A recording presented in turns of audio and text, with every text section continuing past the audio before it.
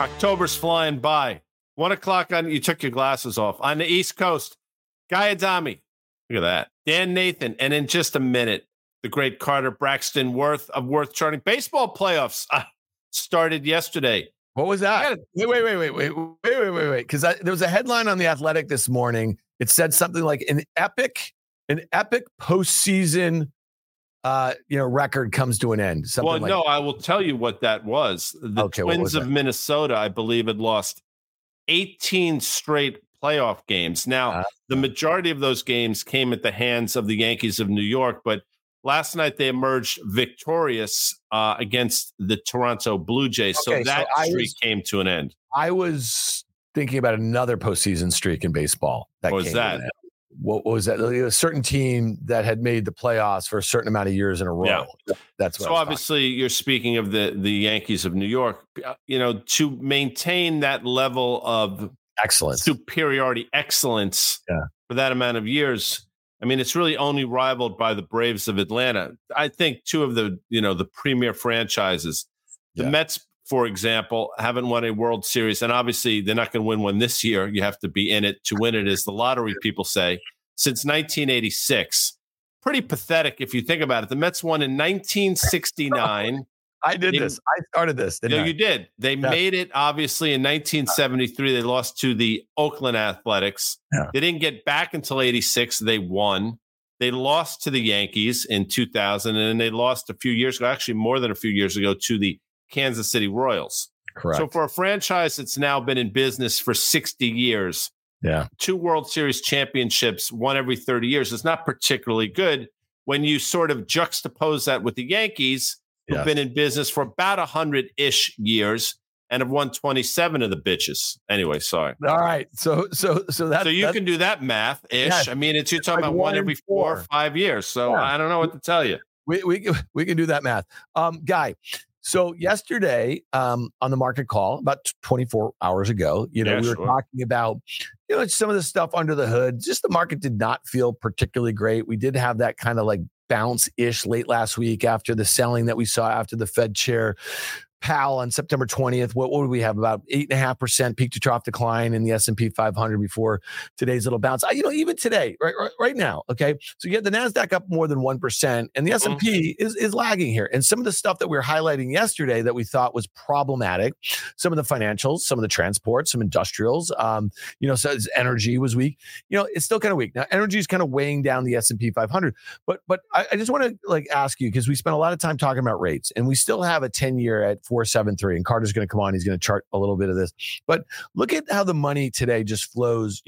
Google's up 2%, Amazon's up 1.5%, Microsoft's on 1.5%. Semis are up 1.25%. It just goes right back into mega cap tech, right? And so, to me, I don't know if that's bullish, because when it's a bad day, let's say they act on a relative basis better than a lot of these other weaker sectors. And on a good day, they're kind of powering. And again, it just puts more emphasis on these handful of names. I think you're right to point out that, and because I don't know the answer either. I mean, I think, listen, if people that reside in the bull camp will say that's a great thing, I think people that permanently reside in the bear camp would say, well, it's just a matter of time. It's not a good thing. I don't know what the answer is. And as you said, you don't either. I really don't know. I think we're in this sort of paradigm where passive money flows into these names. They are the beneficiary of that. That's why I get it. And, when the market's going up, that's fine. So the flip side of that coin is, if this is sort of the last innings, where, in other words, everybody's thrown in the towel with other stuff and they're finding solace or whatever in this, I don't know, safety boat or lifeboat. I don't know if there's an inevitability to that as well. I will tell you, I think today, and all days are important. Today more so, because if this market starts to give it up a little bit, the Russell is sort of unchanged. As you mentioned, the NASDAQ's up 1%. S&P now up, less than 0.5%. The Dow's effectively, 10 basis points higher. Let's see what happens. I will also say this. We didn't mention it yesterday. That's my bad. But if we can do it on the fly, and I'm sorry about this, Jacob, Steven, Amanda, or Tim, if we could pull up an HYG chart, because you haven't seen until yesterday the precipitous drop that we've seen. So this was sort of residing in that 74.5 area. And obviously, last couple days, it's been telling a much different story. It is bouncing today. But one of the things that we've been steadfast about is if credit starts to give it up in the form of the HYG, that's when you have to get concerned. Anyway, I just wanted to bring that up. And just to put a point on this, I mean, this is the high yield corporate bond index, right? So if you see this thing selling off the way it has, if they can back it out 5 years, it can give some context where we've had some periods of, real kind of credit stress going back, obviously, to the pandemic. You can see that we just have not made a whole heck of a lot of ground back, since those lows.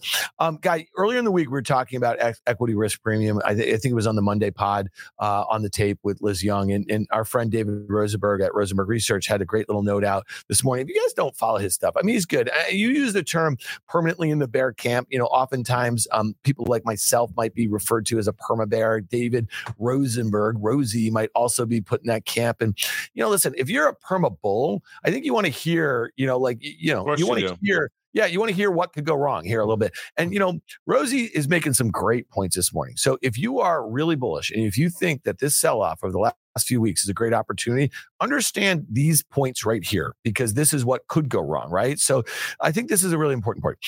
This was never the beginning of a new bull market. And in fact, the opposite looks to be happening, flipping to extreme fear from extreme greed. And we did have extreme greed in the last half of 2020 and most of 2021. Now, last year in October, we had extreme fear and was pricing a lot of worst case scenarios. This year, though, and this is the point that you and I and Danny Moses on the tape, we've been trying to make, is like, it didn't feel that great. Although the market was rip roaring after we had that regional banking crisis, we had some major banks go under this. Nothing felt great. And under the hood of the stock market, it was suggesting something different. And then, so this is to highlight the point of the equity risk premium. Adding to the poor equity environment, in fact, is the equity risk premium has collapsed to the lowest level since the dot-com crash. Consumer spending is set to take a step back as to key support after real after-tax incomes heads to a recessionary backdrop, and then food prices are starting to ease globally, and an added sign that inflationary pressures are beginning to disperse. Now, this is the last point, Guy, and I'd love your take on this. Rosie has been in the camp that the Fed is way too hawkish for what he believes is going on with inflation. You disagree with him, okay, but that's fine. Obviously, that's what makes a market.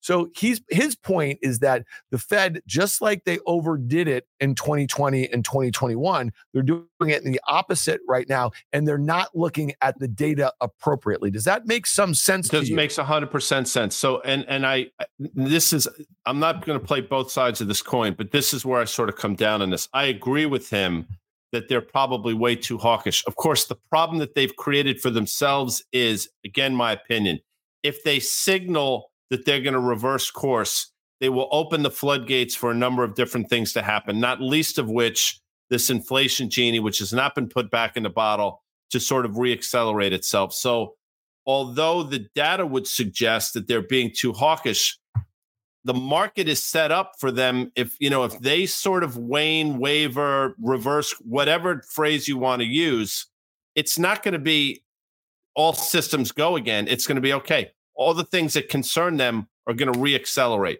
Crude oil, the dollar weakness will probably reaccelerate to the downside.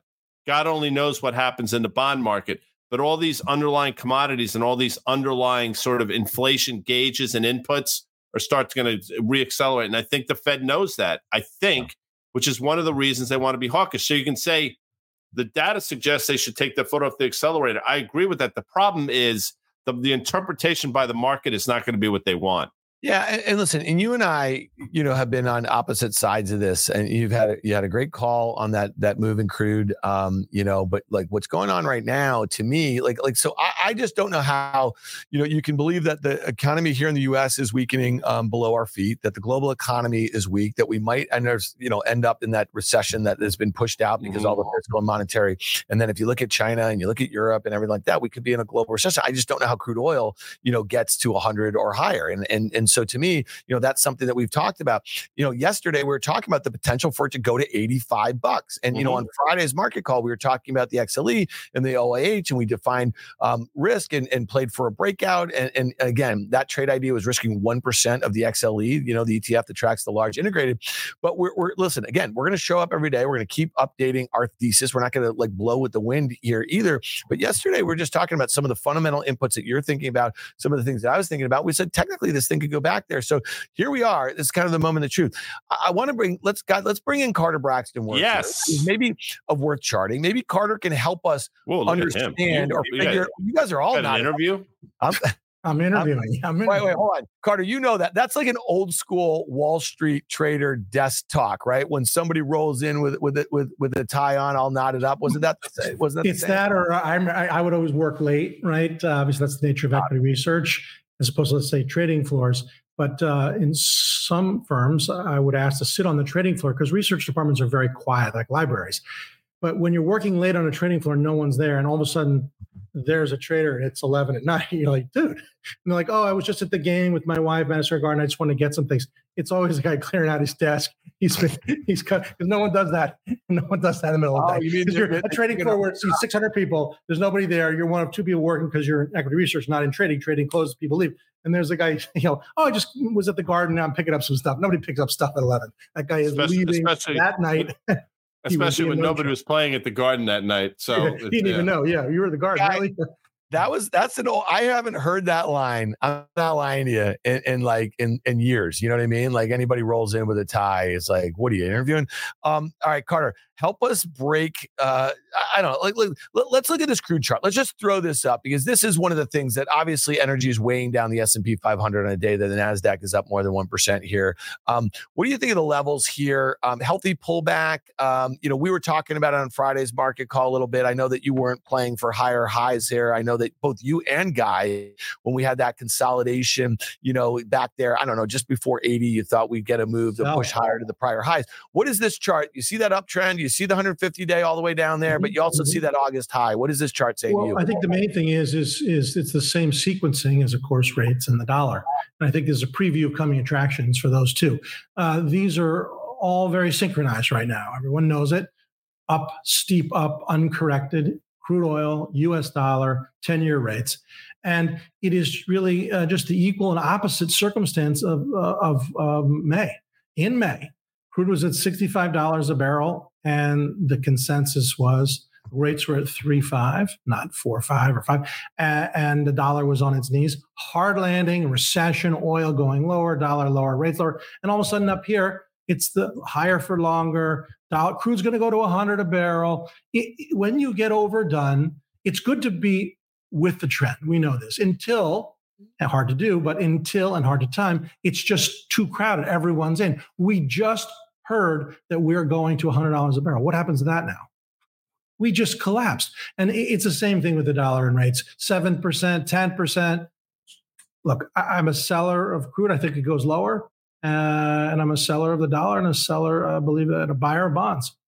Yeah, well, that was what we covered on Friday's market call. Guys, just so you guys know, the three of us will be back Friday for another special edition of Market Call at 1 p.m. We're going to update some of the trade ideas that we had last week, UUP, TLT, and XLE. And we're going to offer some new trade ideas. So set your reminders and tune in for that. Guy, let's, yesterday, again, 24 hours ago, we were talking about this S&P 500. It got through the 200-day moving average or the 150 that Carter likes to look at here. It was through that uptrend that had been in place from the October lows. It was really very close to that breakout level from June. Carter, you had a great note. I don't know if you watched Mark Call yesterday or you were busy, but we highlighted your work in the S&P 500 from June 2nd to October 3rd, and that was great. We had a lot of fun with the two quotes that you used, one explaining the breakout back in early June and one explaining crazy, right?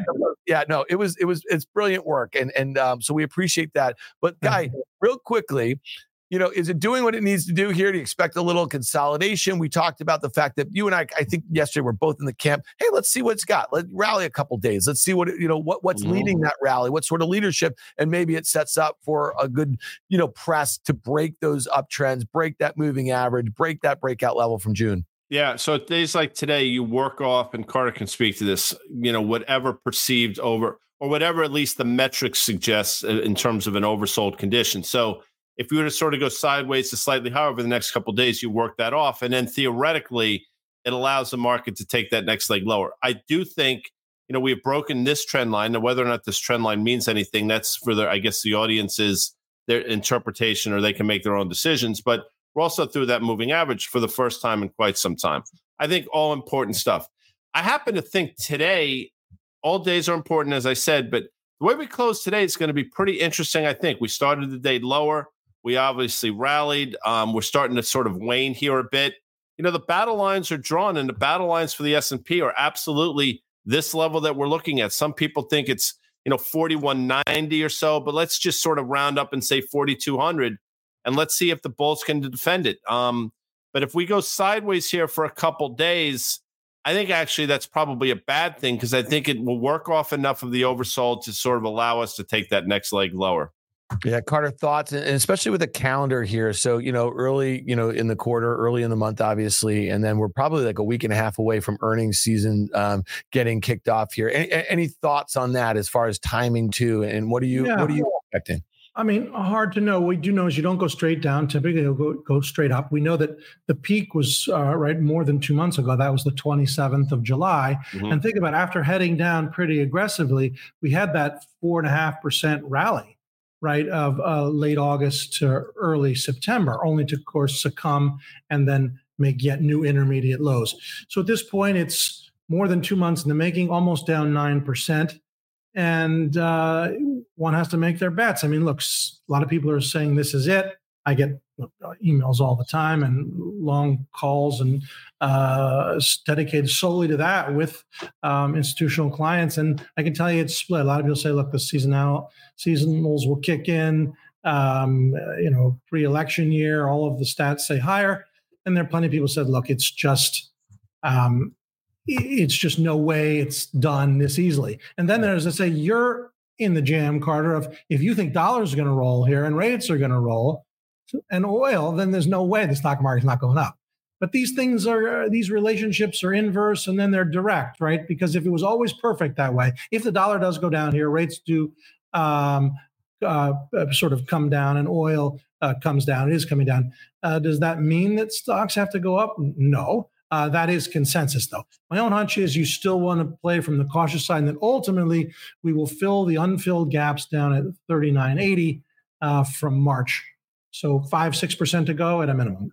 Yeah. And let's look at the NASDAQ 100 here really quickly, the NDX, because again, it's kind of flirting with this uptrend that's been in place from the lows, in December or so. And you see your 150-day moving average not far away from where this thing is trading. And it's not something that we've seen, the index really contend with since it's kind of February, March kind of sell off before it was really deemed to be a flight to quality, and the AI thing kind of kicked in a little bit. How are you thinking about the NDX? Guy and I talked about it a little bit yesterday. This one seems to be the one. I think you used the term, Guy, precarious yesterday relative to the S&P, which did come back to that breakout level that you highlighted and we're charting yesterday, Carter.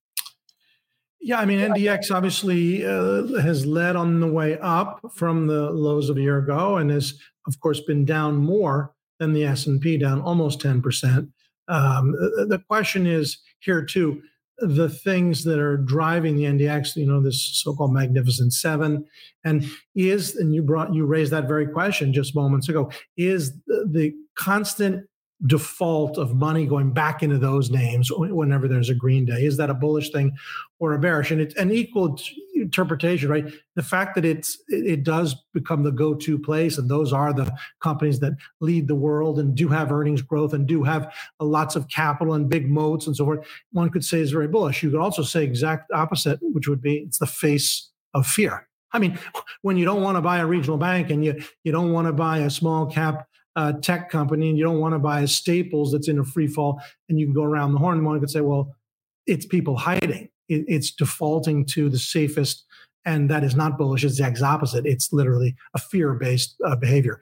Regardless of what it is, I don't think the selling in the NASDAQ is over either. We are breaking trend. There are unfilled gaps below, and my hunch is to continue to basically bet on lower levels for the general equity market. Yeah, and Guy, Microsoft and Apple, what, $5.5 trillion in market cap, making up 20% of the NDX, or maybe a little bit more or so. When you think about the fact that they're down about 12.5% each from their highs, around earnings and guidance, I mean, that was really the kind of the top for both of them back in July. I mean, it really feels like that, again, to use your term, precarious. They're at levels here, man. And if the fundamentals do not line up with what expectations are when they report in a few weeks, I really feel like this is going to be the leadership group to the downside, because we do have a lot of oversold, sectors. Financials are bad. There's a lot of sectors. We've talked about, Carter, you won Fast Money last night, talking about staples. We're talking about utilities. We're talking about transports. We're talking about industrials. There's a lot of things have corrected here, but the NASDAQ has yet to do so despite some of its leadership down more than 10%, Guy. So they being a lot of these companies, they've sort of played the AI card the last couple of quarters successfully. But, if you look, it's just been diminishing marginal returns in terms of what they're getting for the stock. I think that's probably played itself out. So they can mention AI all they want. I don't necessarily think that's a catalyst. So right now, the catalyst has to be a beat and raise. Otherwise, these stocks are still expensive. Despite the fact that Microsoft has come down as much as it has, despite the fact that Apple has as well, they're still expensive stocks. And oh, by the way, one of the analysts sort of put his or her neck out on the line, and there was actually a downgrade today in Apple, which you rarely, if ever, see somebody having the temerity to make a call like that. I actually happen to think it's the proper call too. So we'll see how that plays itself out. But despite the fact that these stocks have sold off, and I'll throw NVIDIA in there, although that has bounced, these stocks find themselves in a really awkward place into this next earnings period, because the cards they have played have been played, and now they're going to rely on the actual hand that they have. And I'm not certain they have, to Carter's language, I think they have more pair of twos than pocket kings. Look at that. How about that? All right, Carter, we want to talk about yields. And we made the point on many occasions that, higher yields has actually been good for some of the companies that we just talked about in their balance sheets and the cash balances that they have. And they refinance when rates were much lower and all that.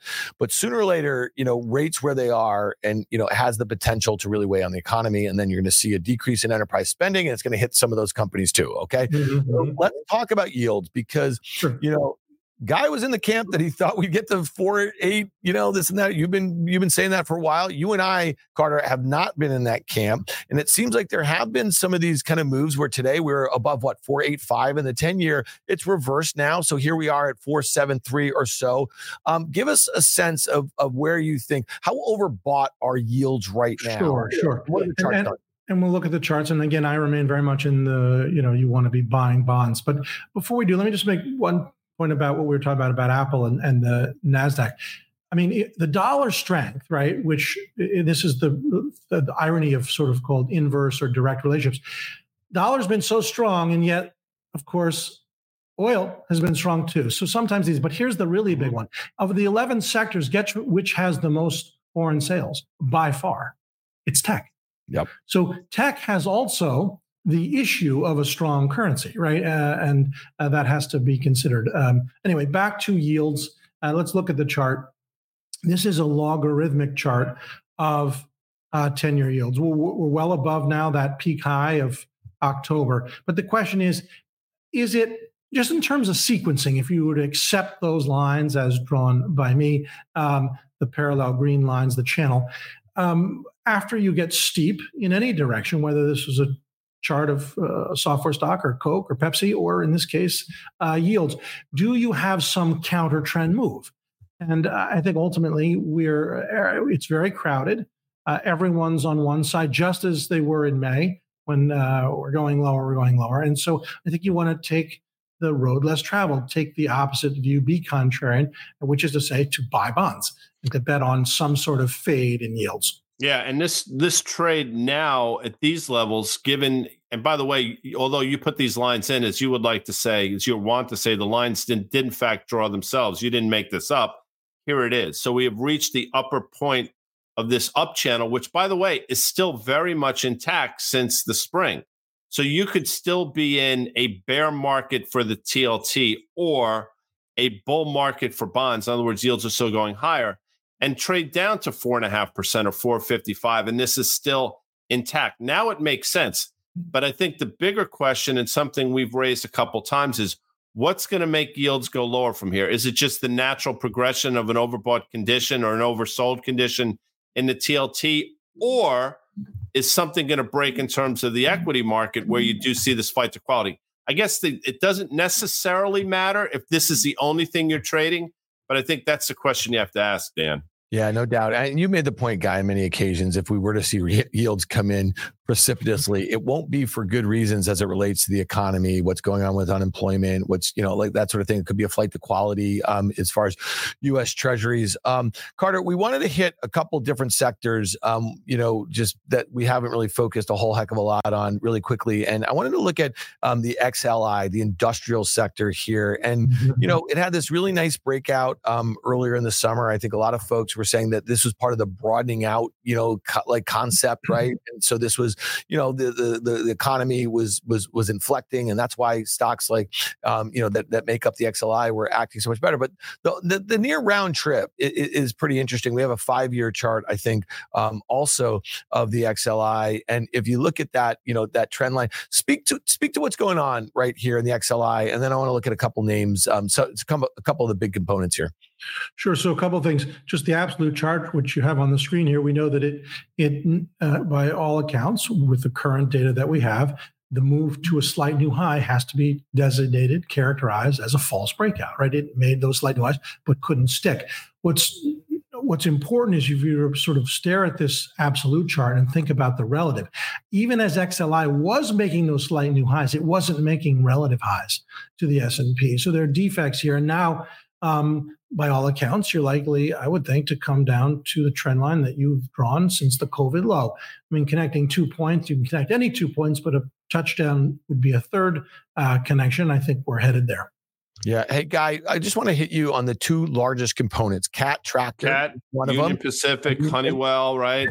And Carter, to your point about that new high, so the two largest components, if we want to throw up CAT first, they had massive breakouts on big volume, on fundamental news. Let's toggle between UNP, which is Union Pacific, which was the second largest holding in the XLI. Same thing, right? Look at a huge gap, right? And on earnings and the like. And look at how much they've given back. Guy, what does that mean to you from a fundamental standpoint, from a sentiment standpoint, the way investors were positioned in those earnings events and what they did and what's happened since those gaps? False breakouts. It's some people. There are a lot of people that have been with us since day one. It was a couple years ago where it appeared as though the small cap, the IWM, had broken out from a similar formation. We'd gone sideways for quite some time, and then you had sort of this push to the upside. And Carter pointed out that he thought this was going to be, in terms of the IWM way back in the day, a false breakout. If we can put up an XLI chart a little longer term, you will see that this, go back to sort of 2020, 2021, very, very similar. Something that had been trading sideways to slightly lower for a long period of time. It effectively started in, I want to say, the spring of 2021. Sideways, a little lower, sideways, breakout. But did we? Because now we're back to these levels that we sort of had trouble with for a long time. This is a textbook false breakout. And if Caterpillar were start to give it up like it appears to be doing, you mentioned Union Pacific, General Electric, which has defied a lot of odds to the upside. That's another big component of this. It doesn't augur particularly well. And it speaks to, again, that whole false breakout phenomenon that happens from time to time. People get excited only to sort of see it sort of fly in their face. And we're seeing it in individual names, as you mentioned with UMP, and we're starting to see it with the actual ETF. Yeah, no, it's a sector that we haven't spent a lot of time on of late. So I thought it was interesting to kind of, Carter, anything you want to? Yeah, if we pull up that chart, this speaks to there's the vagaries of markets. This is the biggest railroad that we've got. And if we go to, so how does intellectually what explains if they're sitting there looking at their Qs and Ks and their channel checks and studying who's hauling more grain, who's hauling more cars, who's got a better balance sheet, CSX, UNP, Norfolk Southern. This biggest railroad just goes from 200 to 240 and then back to 200. July 10 to the high, back to here, October 10 or whatever. Was it cheap? Was it expensive? It just, the notion that somehow it can all be modeled and that we can determine a price target at Wall Street. Do you know that since that breakout, Wall Street raised the collective price target, all was moved up. Wall Street was chasing it. And now they're starting to lower the price target. They're just responding to price. They're not predicting it at all. All right, last thing here before we get out of here. You had a note out this morning, fresh off the presses. This is at worthcharting.com. You're looking at the Russell Microcap Index. Please define real quickly the microcap and why it caught your eye. And the charts are pretty fascinating. And what does it lead you to believe of maybe larger cap stocks? Yeah, I mean, there's two ways to interpret small cap stocks or microcap. This is a big index in terms of number of constituents. If you see right there, 1,524. One could say, so what? There are a bunch of small cap stocks, and life always sorts out winners and losers with companies and sports teams and people, and it sorts it out in the market. And these are all losers, and they don't matter, and they'll go out of business, and who cares? But the point is that it's why it's not quite so bullish to some extent what Rosenberg was saying. If we look at a chart of this aggregate, I mean, this thing is making new 52-week lows. You could see it there.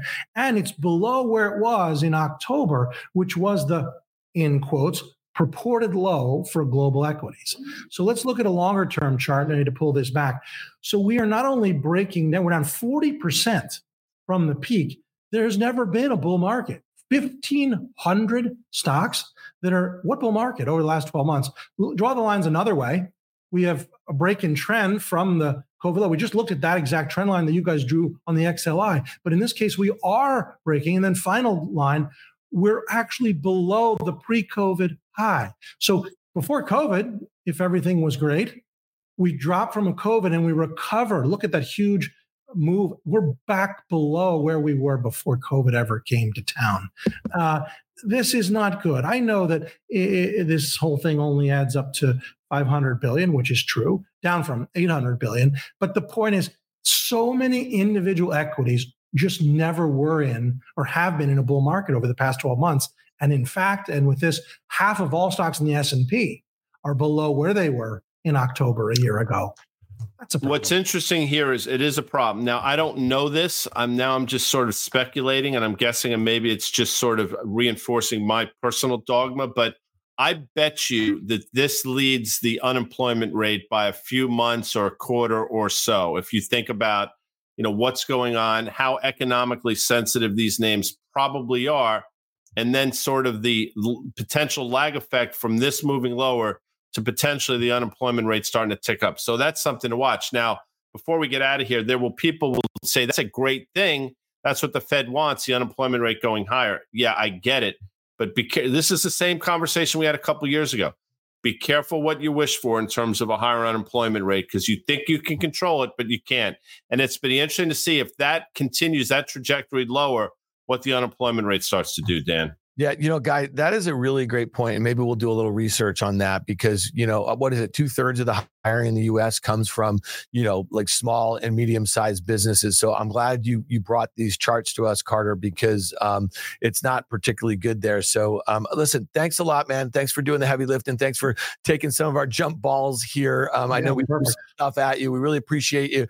Carter will be back with us on Friday at 1 p.m. Eastern, and we're going to do it. That was a fun show on Friday afternoon. It was. And so we're going to you got to fill out your monkey survey, or what do they call that? Monkey. Yeah, Survey Monkey. We threw a survey out there. Hundreds of you guys have actually responded, so we really appreciate that. It's helping us kind of cater the content that we're going to be serving up as we expand Market Call going towards 5 days a week. So thanks a lot for your feedback, Carter. Thank you.